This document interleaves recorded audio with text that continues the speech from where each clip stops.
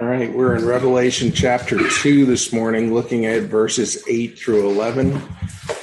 Last week, we looked at the mixed commendation and critique of the body of Christ in Ephesus. And this body, as we recall, was anchored to the truth, yet lacking in its principal motivator, which was its love for the Savior. We touched on something last week that's really stuck in my mind, and that is the jaded nature of the church that can become resentful as its antagonists bring persecution and tribulation. And it's as we move from Ephesus to Smyrna, that thought was on my mind as I studied this text. And it's in this context that Paul reminded the church in Ephesus about the true nature of the battle that we live in. It's important for us to be reminded of the spiritual nature of the warfare that we are engaged in. We often look at the source and become resentful and angry, but we need to be aware, as Paul reminds us in Ephesians chapter 6, verse 10, be strong in the Lord in the strength of his might, put on the whole armor of God, that you may be able to stand against the schemes of the devil. For we do not wrestle against flesh and blood. Remember that. But against the rulers, against the authorities, against the cosmic powers over this present darkness, against spiritual forces in the heavenly places. Therefore, take up the whole armor of God, that you may be able to withstand in the evil day, and having done all, to stand firm. Paul also reminds the Corinthian church in 2 Corinthians chapter 10, verse 3, for though we walk in the flesh, we are not waging war according to the flesh. The weapons of our warfare are not of the flesh, but have divine power to destroy strongholds. We destroy arguments and every lofty opinion raised against the knowledge of God, and take every thought captive to obey Christ. The battle that we engage in is spiritual in nature, though it manifests itself in the flesh. The persecution that is being addressed in the letter to the church in Smyrna is real. They felt it. And it was a multi-pronged spiritual attack that this church was undergoing. And that's why John writes to the church in Smyrna that Satan will cast some of you into prison. Now, is Satan the individual casting them into prison, or are there other actors? Of course, there's other actors, but what John is reminding them is the motivation behind the persecution of the body of Christ is spiritually motivated, and it's coming from a very distinct source. So as we think about Smyrna this morning, Smyrna is under the threat of death, and they're in a different place than Ephesus. And there's no criticism or condemnation here to the body of Christ in Smyrna, which is contrary to what we saw with with the church in Ephesus. And it's important to note that their dross was being consumed as their gold was being refined. It is in this scenario that we find the church is in its closest state to what it ought to be. Think about that. When the church is under persecution and assault, it is in that scenario that we find the church is in its closest state to what it ought to be. Why is that? Well, far from the 7 steps of your best life now, we find that the church in Smyrna is being ground into dust for Jesus Christ. And all the frivolous, the meaningless, the irrelevant, the chasing of shadows has been done away with for them. For the church in Smyrna, it was down to the rubber meeting the road. There was no time for them to waste. There was no frivolity for them to chase. Their lives were in peril, as we find this text this morning. Thinking about how it applies to us, and not everything is about America, but I think about the context that we live in, the bubble that has been America. We have been so blessed in terms of our level of persecution that the church has seen, but want you to think about something. Secularism has done its dirty work in our country, in our culture. And we were taught by the secularist worldview that pluralism is awesome. It's on our money. E pluribus unum, out of the many one. And what secularism has taught us historically is it's okay and you are welcome to hold to biblical Christianity, so long as what? You hold it privately. That's what secularism teaches. You can be a Christian. Don't bring it into the workplace. Don't bring it into the public square. It must be kept private.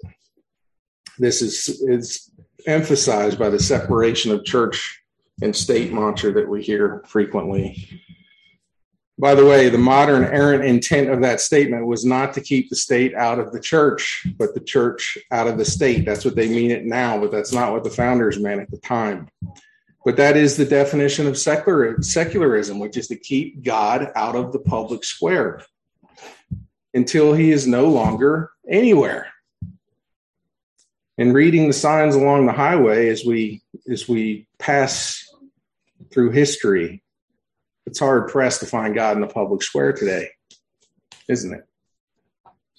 And if you bring him there, you risk great criticism.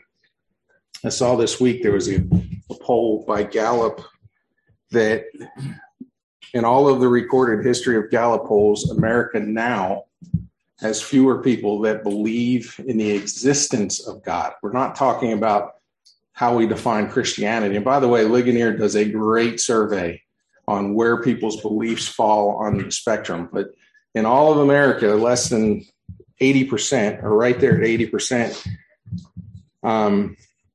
only believe that God exists. What could be held privately and sincerely is now diametrically opposed to our culture's mantra of self-worship. And we're told right now in our current context that the ultimate right of self to be happy is the altar to be worshiped. Anything that stands in the way of that self-realization is hatred. We can't tell somebody that God's design for marriage is between a man and a woman, or that God's design for humanity is man or woman, without being accused of hate speech. This month, the whole month of June, is dedicated to LGBTQ plus movement, and the urgency of our society is to bend the knee at that altar. If you work in corporate America like some of us do, you know all about it. There is a constant pressure to bow that knee. And I saw an interview this week of a person who was transitioning, and it wasn't just from one sex to another, as if that were possible. It was into a wolf. And it's mind-blowing, and we think about that, the insanity of that. But here's why that occurs, is because it is no longer objective truth. It is now my truth or your truth. And you no longer have the right to bring objective truth to bear to my truth, because my truth is sovereign. The self is the exalted God of our culture now. And the Bible is reduced to clobber passages. As you bring scripture to bear in the public square, we hear scripture referred to as clobber passages, meaning it's hate speech. We need to know that the evil day in our cultural bubble could be imminent. Smyrna is already there. When this is being written, and we'll talk about what they were experiencing in real time as a church, I want you to see that the Church of Jesus Christ has always been under persecution. Since the Lord Jesus left his disciples and ascended into heaven, the church has been under assault. We see that in our study through the book of Acts. We have been the exception to the norm here in America, but all around the world, Christians fully understand what persecution looks like. But here's the good news for us. The frivolous, the meaning, the irrelevant, the chasing of shadows, if you will be done away with the Church of Jesus Christ here in America, and we will be better for it. As we look at this letter, remember that John is writing from Patmos. Patmos is 35 miles from Ephesus off the coast. And then Smyrna, if you go due north, a bit northwest, we find that Smyrna is located 40 miles from Ephesus. So from where John writes the letter on the island of Patmos to Smyrna, less than 100 miles. Smyrna, for those of you that are tracking, is the present-day Turkish city of Izmir. I know you'll remember that. That'll be the takeaway from this morning's service. There will be a test. Just kidding. We find something very interesting, though, and that is that Asia Minor, where these churches are located, was heavily influenced by the gospel of Jesus Christ because of the work of the apostles in the early church. In Acts chapter 19, turn there if you will, just to follow along. Quote, when some became stubborn and continued in unbelief, speaking evil of the way before the congregation, he, meaning Paul, withdrew from them and took the disciples with him, reasoning daily in the hall of Tyrannus. This continued for 2 years, so that all the residents of Asia heard the word of the Lord, both Jews and Greeks. In Acts chapter 9, verse 26, it says this, and you see and hear that not only in Ephesus, but in almost all of Asia, this Paul has persuaded and turned away a great many people, saying that the gods made with hands are not gods. So we find the establishment of the church in Smyrna very early on, and was due to the spreading of the gospel in the book of Acts. So I have 3 points this morning that I want to share. Point number one is this, an introduction from the Alpha and the Omega. And look in verse 8. And to the angel of the church in Smyrna write, the words of the first and the last, who died and came to life. One of the things that we see repeated as we go through these letters to the 7 churches is that introduction harkens back to chapter 1 when we see the exalted Christ, who is, as we just sang a few minutes ago, seated on his throne. And it's incredibly important as a reminder, and I'm amazed again at how our Bible study will overlap with what we're about to talk about. The introduction to the church at Smyrna is like any proper letter. It has a greeting or a salutation. And so the letter is addressed to the elder or the elders of the church. I won't linger here as we spoke to this in detail a few weeks back as we opened up the letter to the Ephesian church. But I will touch later on the elder of this church, who is an understudy or a disciple of John's when he was much younger, and his name was Polycarp.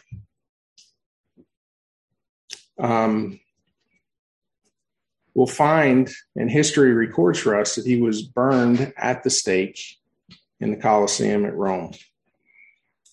So the letter is addressed to the elders. It may or may not have been him at this time, but we find that God's word is right on time here to this church. Verse 8 tells us who this letter is from.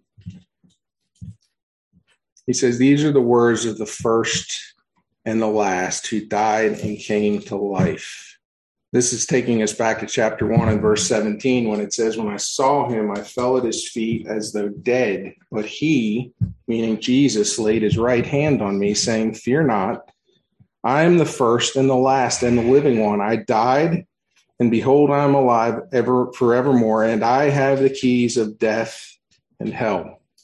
Talked about that this morning. What is the picture of Christ holding the key of death and hell? We know that the key represents symbolically authority. Christ has, as the final judge, the keys of death and hell. This is incredibly important to the church in Smyrna. Why? Well, the primary point of encouragement here to this embattled church is that Christ is victorious over death and hell. He holds the keys. He has the authority as to who goes there and who does not. And this vital truth is an encouragement to this church as it goes through the fire, literally. In Acts chapter 2, 22 through 24, we find Peter preaching at Pentecost. Peter says this, "Men of Israel, hear these words. Jesus of Nazareth, a man attested to you by God with mighty works and wonders and signs that God did through him in your midst, as you yourselves know." Why? Because they were witnesses. "This Jesus, delivered up according to the definite plan and foreknowledge of God, you crucified and killed by the hands of lawless men. God raised him up, loosing the pangs of death, because it was not possible for him to be held by it." Where would we be right now in the history of Christianity if Jesus had done miracles but was never resurrected? Think about that. So when Jesus is telling the church in Smyrna, "I am the first and the last. I am he who was dead and now alive," what is he telling them? What truth is he communicating to them? I am the resurrected one. I have the keys of death and hell. What do you have to fear? This church is about to face death. What is the most important thing that they can hear and understand in terms of truth that encourages them? God is sovereign over death. How do we know he's sovereign over death? Well, in the words of this message from Peter at Pentecost, he reminds them that without the resurrection, there is no Christianity.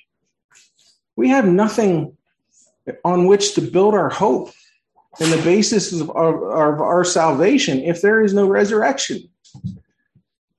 Without the resurrection, we have no hope. 1 Thessalonians 4, verse 13, "But we do not want you to be uninformed, brothers, about those who are asleep, that you may not grieve as others do who have no hope.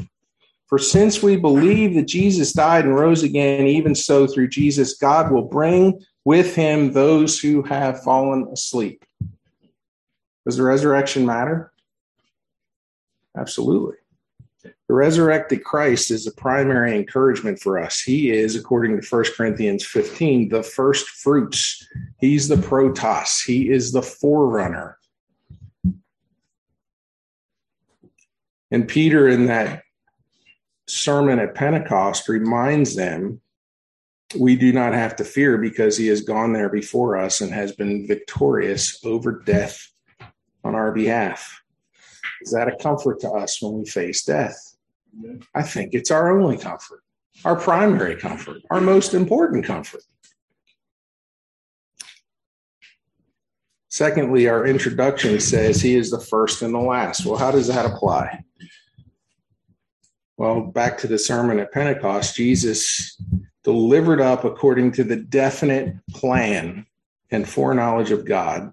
You have crucified and killed by the hands of lawless men. Here we have the biblical tension of the responsibility and the guilt of sinful man and the sovereignty of God. Both are true.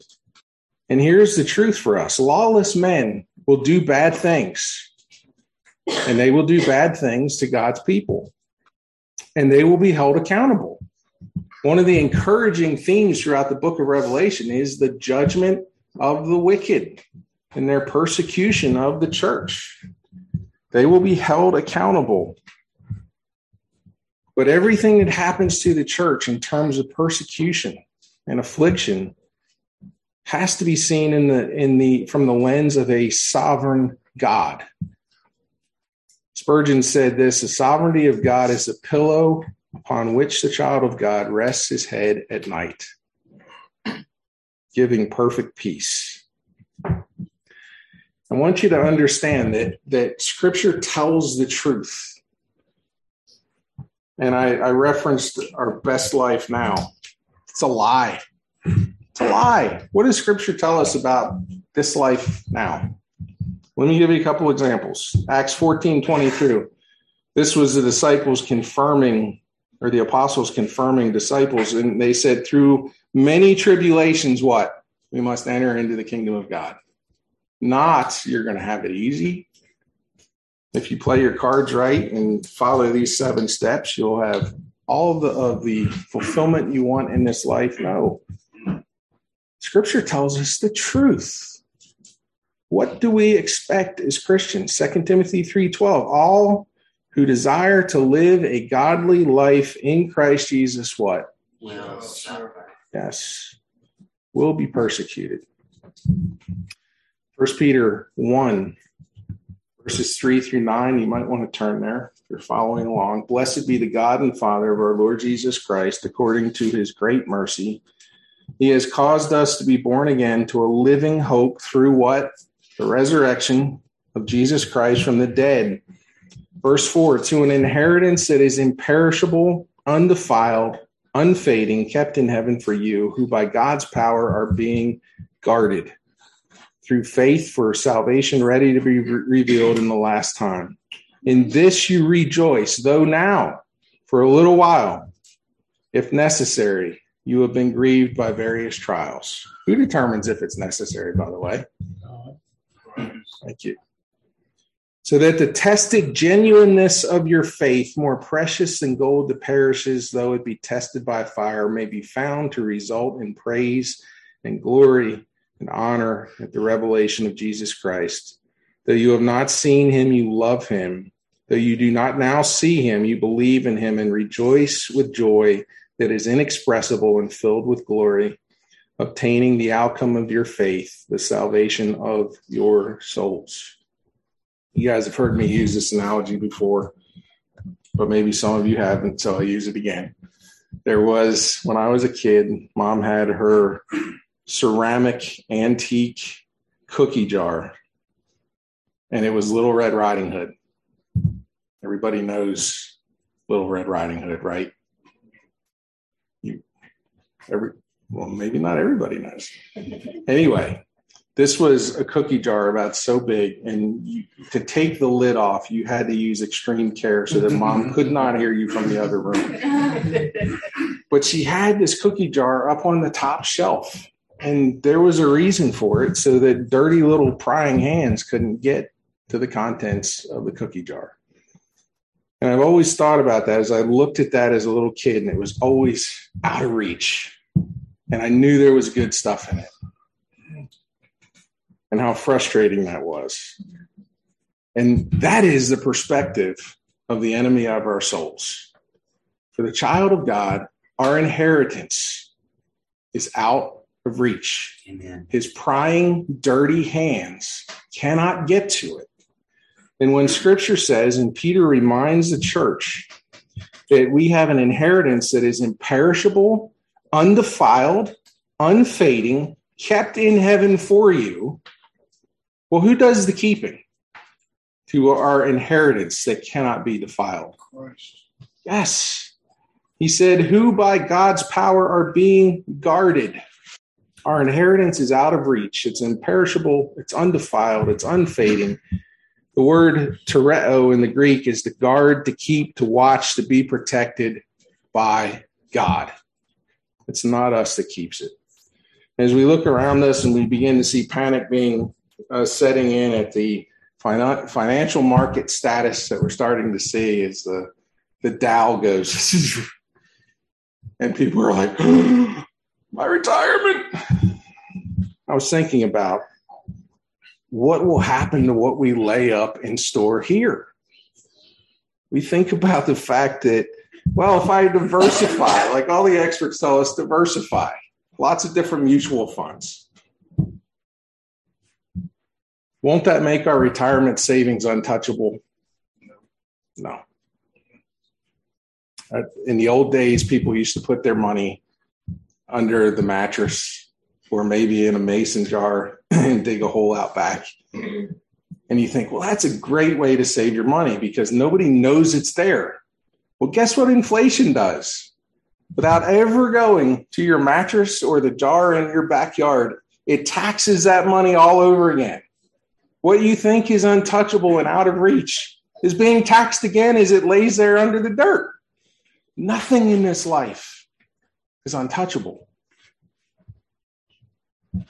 Nothing in this life is secure. And it's incredibly vital that we see the suffering and the persecution that comes to the church as the providential hand of God to refine us and purify us. Because if we don't, when the day of evil comes to you and I, we will be undone. Point number 2, we have an encouragement in persecution. Verses 9 and 10. The Lord Jesus says to the church in Smyrna, I know your tribulation and your poverty. We sing that hymn, Does Jesus Care?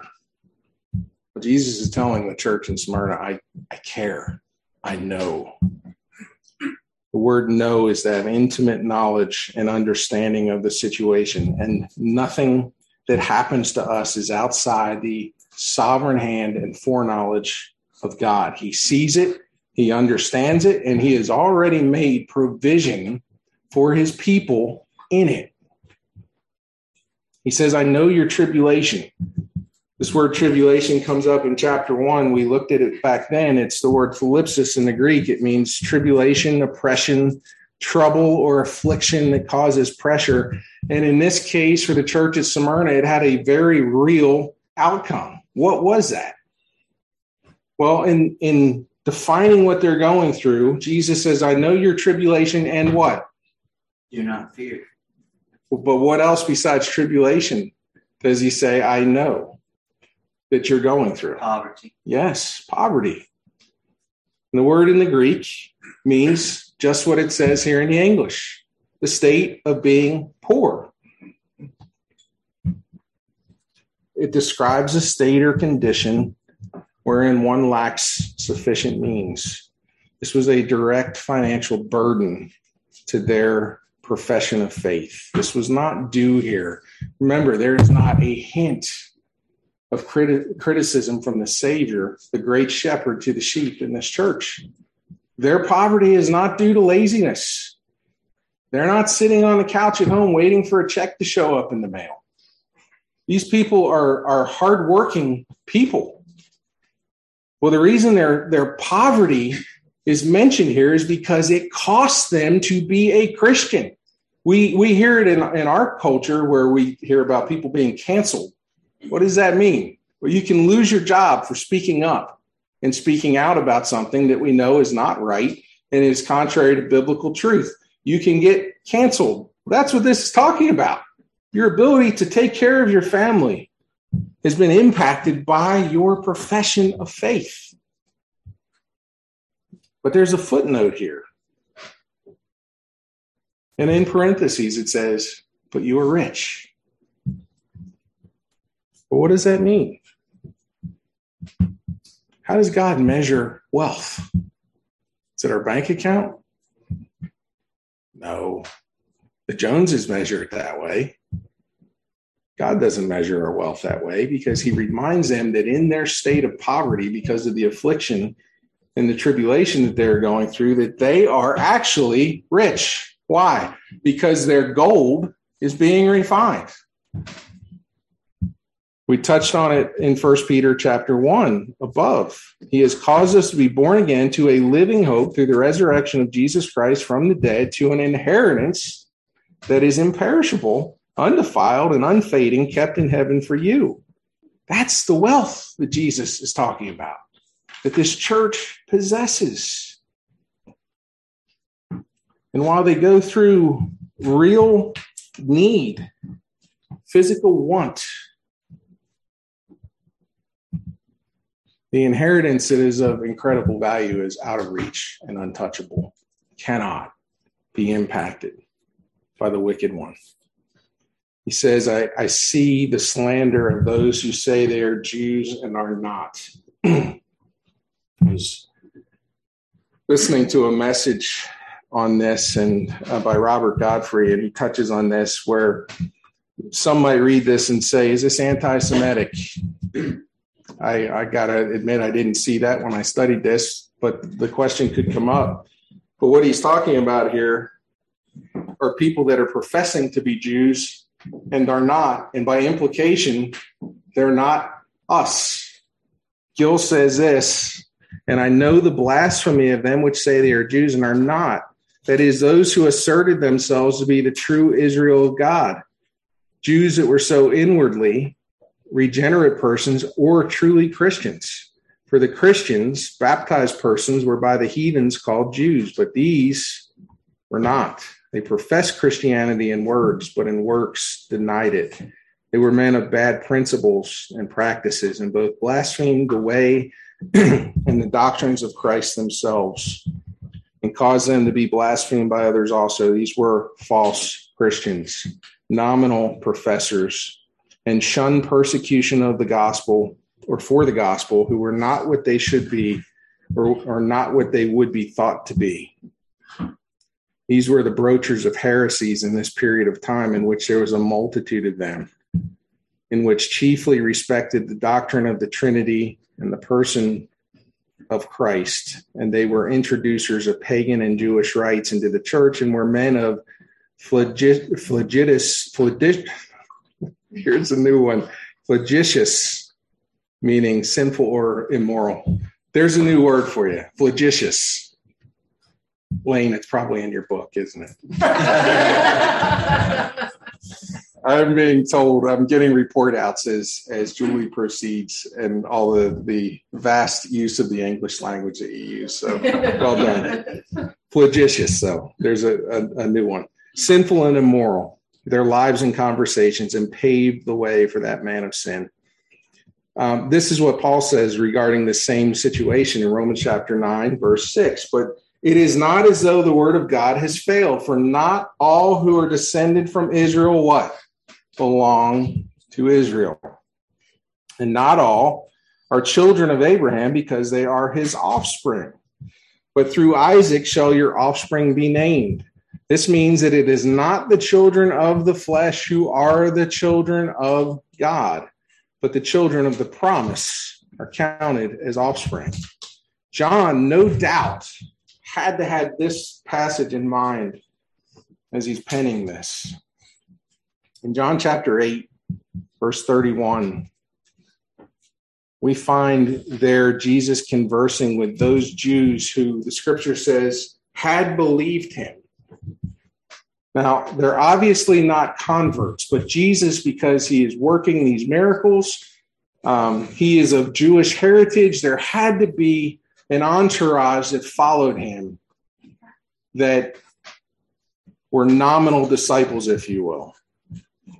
And Jesus confronts them in verse 31 of John chapter 8. He says, if you abide in my word, you are truly my disciples, and you will know the truth, and the truth will set you free. They answered him, we are offspring of Abraham and have never been enslaved to anyone. I don't know how they forgot about Egypt, but they're not here to argue with. How is it that you say you will become free? Jesus answered them, truly, truly, I say to you, everyone who practices sin is a slave of sin. The slave does not remain in the house forever. The son remains forever. So if the son sets you free, you will be free indeed. I know that you are offspring of Abraham, yet you seek to kill me because my word finds no place in you. I speak of what I have seen with my father, and you do what you have heard from your father. And this is where it gets really close to home. They answered him, Abraham is our father. Jesus said to him, if you were Abraham's children, you would be doing the works Abraham did. But now you seek to kill me, a man who has told you the truth that I heard from God. This is not what Abraham did. You are doing the works your father did. They said to him, we were not born of sexual immorality. We have one Father, even God. Jesus said to them, if God were your father, you would love me, for I came from God, and I am here. I came not of my own accord, but he sent me. Why do you not understand what I say? Now, is Jesus asking that question because he doesn't know the answer? That is a rhetorical question. Why do you not understand what I say? Here's the answer. It's not, is it? He says, it is, because you cannot bear to hear my word. You are of your father, the devil, and your will is to do your father's desire. He was a murderer from the beginning, and he does not stand in the truth, because there is no truth in him. When he lies, He speaks out of his own character, for he is a liar and the father of lies. But because I tell you the truth, you do not believe me. Which one of you convicts me of sin? If I tell you the truth, why do you not believe me? Whoever is of God hears the words of God. The reason why you do not hear me is that you are not of God. Fast forward to verse 59. They picked up stones to throw at him. But Jesus hid himself and went out of the temple. So Jesus here is directly confronting those professors to be followers of him who are physical lineage of Abraham and yet have no knowledge of the truth. And Jesus, rightly knowing them, tells them that they are their father, the devil. And we find, as we go back to the letter to the church in Smyrna, the next statement is, John says, they are of the synagogue of Satan. An interesting statement. The word synagogue is the gathering together. These are people that gather together that are Satan's followers or children. Now, the question that comes up in my mind is, did they know that? Probably not. As you see the Pharisees conversing with Jesus and talking and bragging about the fact that they are descendants of Abraham, they are lost in the fact that their physical lineage somehow gives them a ticket to the graciousness of God. And they were blind. And Jesus confronts them with a hard truth that in our context today would be called hate speech. Not only are you not Abraham's children, but you're children of Satan. We see the same thing echoed here. Jesus knows the enemies of the church. And again, he reminds them, it's incredibly important for us to understand, the opposition to the truth of God's word comes from where? Is it somebody's personal animosity at me because I'm a Christian? No. Why is the church opposed in this world? There is a reason. We're the ones that Satan can reach. And so he does everything he can to attack the church. But just a reminder, one of the attackers of the church that we find in Scripture was a man by the name of Saul. Do you remember what Ananias did when Saul was converted? He had that jaded, Lord, do you know what he's been doing? Mm-hmm. And what did the Lord remind him? Go see him. He is praying. If Ananias had not been forgiving in that moment in time, who would have gone to pray with Paul? So we need to remember that the people that come against the church in animosity and hatred to the body of Christ are often former versions of us. And how we respond to them is incredibly important. Paul reminds the church in Ephesus in Ephesians chapter 2, verse 1, and you were dead in the trespasses and sins in which you once walked. Who is your dad, by the way, church at Ephesus? Following the course of this world, following the prince of the power of the air, the spirit that is now at work in what? The sons of disobedience, among whom also we all lived in the passions of our flesh, carrying out the desires of the body and of the mind, and were by nature the children of what? Wrath, like the rest of mankind. It's incredibly important to remember the spiritual motivation that comes against us as individual believers and against the church more broadly is spiritually motivated. And we would be doing the same exact thing if not for the grace of God. The net result of that sometimes is that we do what? We fear. Immediately, Jesus says to the church at Smyrna, do not fear. Don't be afraid what you are about to suffer. Jesus is telling them the truth. He doesn't say, things are going to get a little rocky. Buckle up. No, he says, he's very specific. Don't fear what you are about to suffer. The word suffer there means to experience physical, mental, and spiritual pain or suffering, anguish. Gill says this, fear none of those things which thou shalt suffer. God's people undergo sufferings of various sorts as the Christians of those times did. Scourgings, imprisonments, confiscation of goods, and death itself in various shapes. And these are certain. They shall suffer them. They are all known beforehand to Christ. And he sometimes gives his people previous notice of them. Nor should they indulge in a slavish fear about them. It is reported of Polycarp, bishop of this church in Smyrna, in a letter written by the church itself, that 3 days before he suffered, he dreamed on his pillow, on which he laid his head, that his pillow was on fire.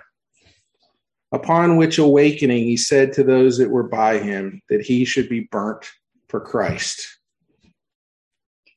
And when he came to suffer, as he was led along, a voice was heard by the bystanders, Polycarp, be strong and play the man. There was a message for us, a Father's Day message. And guys, just because we don't have children does not make us less men. But if there were a Father's Day admonition, while our culture looks at pilots of F-16s as the epitome, and I am not by any ways diminishing the sacrifices of our military in terms of protecting our freedoms, but I think about heroes that make a difference that we never hear about. When was the last time you heard about the pastor at the church in Smyrna, whose name is Polycarp, who, when they came to get him, the church members encouraged him to go out into the country and hide. And after much convincing, they finally talked him into it. Rome found him because they tortured 2 of his parishioners until they would tell the Roman guard where he resided. He was laying on his bed when they came to find him, and he heard the commotion. He comes downstairs, and realizing that they have essentially a warrant for his arrest, he said, guys, he probably didn't say guys, but he said, guys, let's have dinner. And he fed that entire Roman guard that came to take him, to burn him at the stake. And he said, you will do this for me. Give me 1 hour to pray. Unbothered. He prayed for 2. And as they're hearing him, there are witnesses in that church that write in that letter, there are men that repented of coming to take him away because they heard his prayer. What was he praying?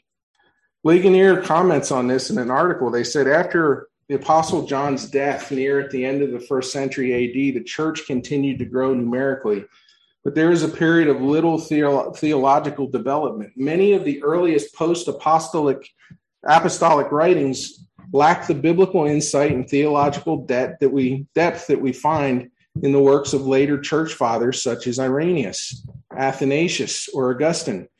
Early church leaders were occupied, listen to this, with the task of helping the church survive in an increasingly hostile Roman Empire.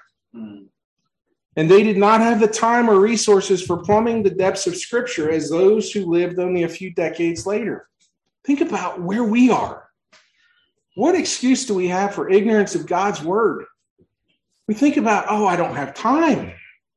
These men didn't have time to sit down and write theses on different doctrinal positions of Scripture because they were trying to protect the church and keep alive. It continues. We are referring to the first half or so of the 2nd century, and proof of the difficulty that the early church faced is readily seen when we consider Polycarp, perhaps the most famous martyr of the immediate post-apostolic period. Polycarp served as a bishop of the city of Smyrna, and he enjoyed the respect of many lay people and fellow bishops for 2 reasons. First, Polycarp was renowned for his compassion and his pastoral care. Second, when Polycarp was young, he knew the Apostle John personally. In addition, Polycarp was friends with Ignatius of Antioch, an important early church leader who himself was martyred early in the 2nd century. Polycarp also taught an important early church father named Irenaeus, who led the fight against the Gnostic heresy. Much of what we know about Polycarp's death comes from the 2nd century work titled The Martyrdom of Polycarp. This work offers an eyewitness account of the bishop's death at the hands of the Romans, and it is something of a guide as to how Christians are to face martyrdom should that be their end. Unlike heretics of the time or many of the later crusaders who believed that death during a crusade would guarantee salvation, Polycarp did not seek out martyrdom. He did not hold to the assumption that says dying as a martyr automatically gives one a ticket to heaven, which is merely an extreme form of works righteousness. Even though Polycarp said that Christians should not go looking for martyrdom, his example does show us that martyrdom must be embraced when the only alternative, listen to this, martyrdom must be embraced when the only alternative is to deny the faith once delivered to the saints. When the Romans arrested Polycarp and took him to an arena for public execution, they offered to spare the elderly bishop, who was at that point in his early 80s, if he would renounce his faith and worship Caesar. Polycarp refused, for he treasured Jesus more than his own life. Thus, he was put to death by fire and sword. The Romans ordered Polycarp to curse Christ, and he responded, quote, 86 years I have served him, and he never did me any wrong. How can I now blaspheme my king who saved me? If you vainly suppose I shall swear by the fortune of Caesar, as you say, and pretend you do not know who I am, listen plainly. I am a Christian. As they were leading him to the stake, there were witnesses that said his response to them as they were about to nail him to the stake is, don't waste the nails. I'm not going anywhere. I'll stand at that stake by the grace of God and suffer for him.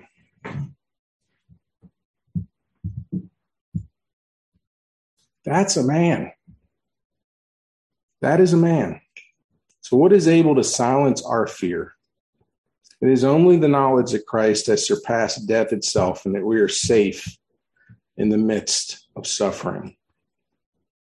The letter continues, behold, the devil, the adversary, the diabolos, the slanderous one, the leader of fallen angels is about to throw some of you into prison that you may be tested. We spoke about the spiritually motivated warfare that we see against the church. And we must recognize the fact that Satan is the great counterfeiter, and Satan will use means to accomplish an end. In the case of Polycarp, he used the Roman government. But it was in this case that professing believers gave up Polycarp as the sword was wielded by the state of Rome. It makes an interesting statement here. It says, and for 10 days you will have tribulation. There's a lot of debate about what the 10 days meant. Was it a literal 10 days? I don't believe it was, because remember, the book of Revelation is literally symbolic in many ways, right? Satan directly putting people in the jail. As I said, he uses means. But I think the 10 days is symbolic for a short period of time. Why is that encouraging? Well, if Jesus would have told the church at Smyrna, Satan's going to cast you into jail indefinitely, that would have been harder to hear, wouldn't it? But he says it's going to be for 10 days. Why don't I think it's a literal 10 days period of time? Well, because it would have taken longer than 10 days to get the letter from the island of Patmos to Smyrna, right?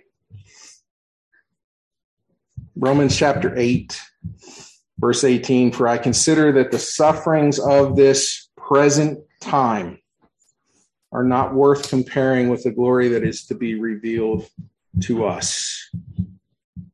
For the creation waits with eager longing for the revealing of the sons of God. For the creation was subjected to futility not willingly, but because of him who subjected it in hope that the creation itself will be set free from its bondage to corruption and obtain the freedom of the glory of the children of God. For we know that the whole creation has been groaning together in the pains of childbirth until now. And not only the creation, but we ourselves who have the first fruits of the Spirit groan inwardly as we wait eagerly for adoption as sons, the redemption of our bodies. As Jesse reminded us this morning. For in this hope we were saved. He continues in the letter, be faithful unto death, and I will give you the crown of life. Was Polycarp faithful? Right to the end. Word faithful means trustworthy, trusting, believing. You know, it brings up a very important question. Put yourself in that man's shoes. Can you listen to that and not do that? And the natural question that comes up is, how can I be faithful if faced with that? How do I not melt like a wax candle?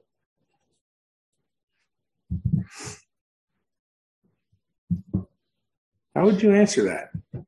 It's Christ who is faithful in you. Yes. Jesus tells his disciples, again, letting them know what's coming in Luke chapter 12, verse 8.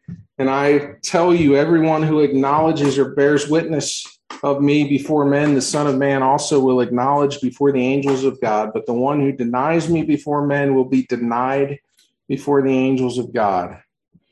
And everyone who speaks a word against the Son of Man will be forgiven, but the one who blasphemes against the Holy Spirit will not be forgiven. And listen to this. And when they bring you before the synagogues and the rulers and the authorities, do not be anxious about how you should defend yourself or what you should say.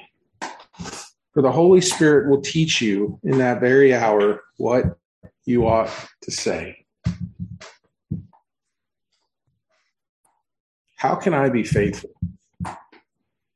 Well, the answer is simply this. If the Holy Spirit indwells you and you have been born from above, the Spirit of God will give you the grace at that moment. And I can only imagine what Polycarp prayed for 2 hours before they took him in bonds to burn him. Do you think he asked for the enabling grace of God? The encouragement for us is that we need to rest in the fact that God's grace and the enabling of the Holy Spirit will sustain us if we are put in that position. If we think that we're going to stand on our own, we're fooling ourselves. Point number 3, lastly, the promised blessing. He who has an ear, let him hear what the Spirit says to the churches. The one who conquers will not be hurt by the second death. He that has an ear to hear. Who is that? Is Jesus saying to the church in Smyrna, if you have 2 ears on your head, you will hear? No. He that has an ear to hear, let him hear what the Spirit says to the churches. What did Jesus say to the unbelieving Jews in John chapter 8? Whoever is of God hears the words of God. The reason that you do not hear them is that you what? Are not of God. So when Jesus says, he that has ears to hear, who is he referring to? Those that hear the voice of God. This is to the believer in the church. There were some that were standing there as that letter was read to the body in Smyrna. No doubt. The reason you do not hear them is you are not of God. The one who conquers will not be hurt by the second death. What is the second death? Well, that question is much easier to answer considering our Bible study this morning, isn't it? Revelation 20, verse 6. Blessed and holy is the one who shares in the first resurrection. We'll get to that but I believe that's talking very distinctly about regeneration. Over such the second death has no power, but they will be priests of God and of Christ, and they will reign with him for 1,000 years. Revelation 20:14. Then death and Hades were thrown into the lake of fire. This is the second death, the lake of fire. And then Revelation 20, verse 8. But as for the cowardly, the faithless, the detestable, as for the murderers, the sexually immoral, sorcerers, idolaters, and all liars, their portion will be in the lake that burns with fire and sulfur, which is the second death. Jesus is reminding the church, for those of you that are victorious, that conquer, you will not be touched by the second death. What death should we fear? If there's a first death, which is the separating of our physical body from our soul, is that the one that we should be afraid of? We spend a lot of time being afraid of that one. Jesus doesn't even touch on that, other than the fact that Satan is going to put you in jail, be faithful unto death. That is the first death. But the ones that conquer will not be hurt by second death. That's the death to fear. And this morning we have an encouragement to stand firm, to remain faithful no matter the circumstances. And for the believer, we have the assurance that a faithful Savior will keep us through the fire and bring us home shortly. We have the promise of victory as enabling grace sustains us to the end. For the child of God, the victory is already secured. That's what Jesus is telling the church in Smyrna. You are already victorious, because they're going to put you into prison and they're going to kill you. And then what? What? To be absent from the body is what? To be present with the Lord. A short time. Your life will be taken. You will be imprisoned. You will be tortured. But all eternity you have, because you're victorious because of what Christ has done on your behalf. And for the unbeliever, the impending fear of the second death and a promise from a holy, righteous God that he will mete out justice, and the unbeliever will be given over to fire for all eternity unless there is regeneration and repentance. The reoccurring thought this morning as we study God's word and we think about the Bible study is the urgency. If you're listening this morning, think about the urgency. I read a quote, coincidentally, by J.C. Ryle, where he says there is nothing more important in this life than preparing for eternity. Second death is what we need to be concerned about. And for a man that comes to the wedding table without the robe of Christ's righteousness, Scripture says he will be cast into outer darkness where there will be weeping and wailing and gnashing of teeth. Question this morning for each one of us is, are we clothed in the righteousness of Christ? If we are, we have nothing to be afraid of. We're kept. Our inheritance is incorruptible. Let's pray. Heavenly Father, thank you for your word. Thank you, Lord, that you are sovereign. We're reminded, Lord, that that is what we need to lay our heads down at night. That is the truth that encourages us. We know that nothing will happen to the church apart from your sovereign hand. And Lord, every ounce of suffering that the church, your body, experiences is for their good and your glory. We ask that you would help us to be faithful unto death, no matter what circumstances we might face. Help us, Lord, not to be deniers of you, but confessors of you. Father, I pray that if there are any here that do not know you, would understand that they are in peril of the second death, and they would cast themselves on you for your mercy. We ask that your word would not return void, Lord, but that those that have ears to hear would hear. We ask this in the name of our Savior. Amen.